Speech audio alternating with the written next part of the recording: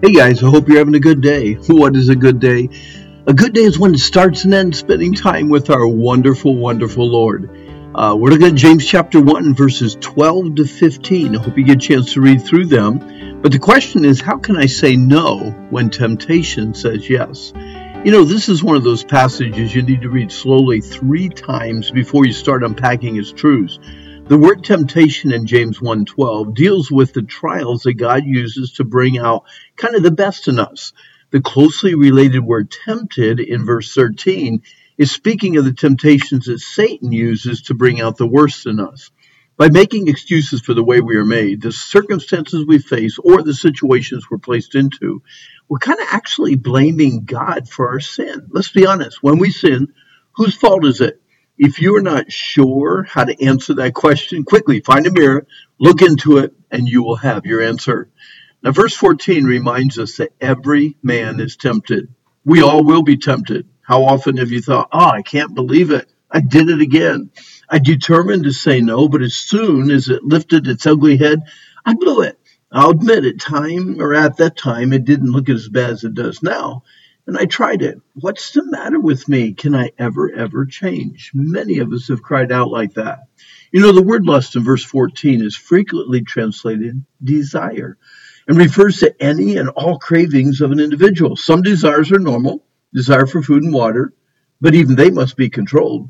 The excessive desire for money, popularity, sex, or acceptance can quickly draw us into sin.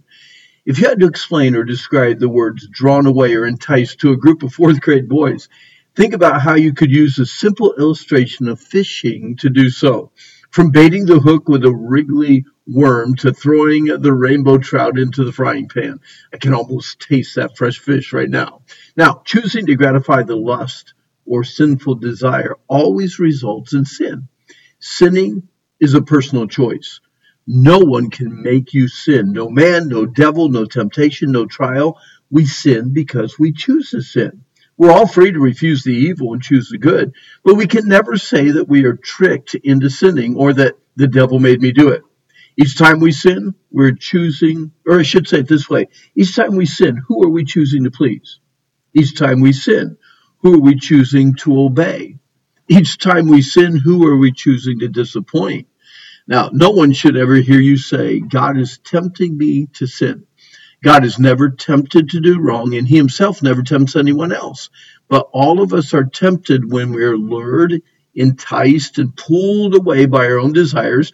These same desires give birth to sinful actions, and then when sin is fully grown, it gives birth to death. Please, my believing friends, don't be misled. Don't be fooled. Don't be deceived. Listen to James as he warns us. Desire leads to deception, which leads to disobedience, which results in death. Can I say that again? Desire leads to deception, which leads to disobedience, which results in death. Now, the desire involves your emotions. The emotional feeling or longing is not always a bad thing. The object of the desire determines that. Once sinful desires grab hold of our attention, the deception begins, which involves our minds. Our sinful nature readily jumps in and we start to rationalize why it would be fine to go after the desire. We don't have to work hard to come up with reasons to justify our sin, okay? It's kind of a natural thing. Now, the act of disobedience starts slowly in our minds and quickly runs to our wills. We first strategize or plan when and how we can give in to the desire. Then that which we have emotionally desired, mentally deceived, and willfully planned out, we will do. We sin.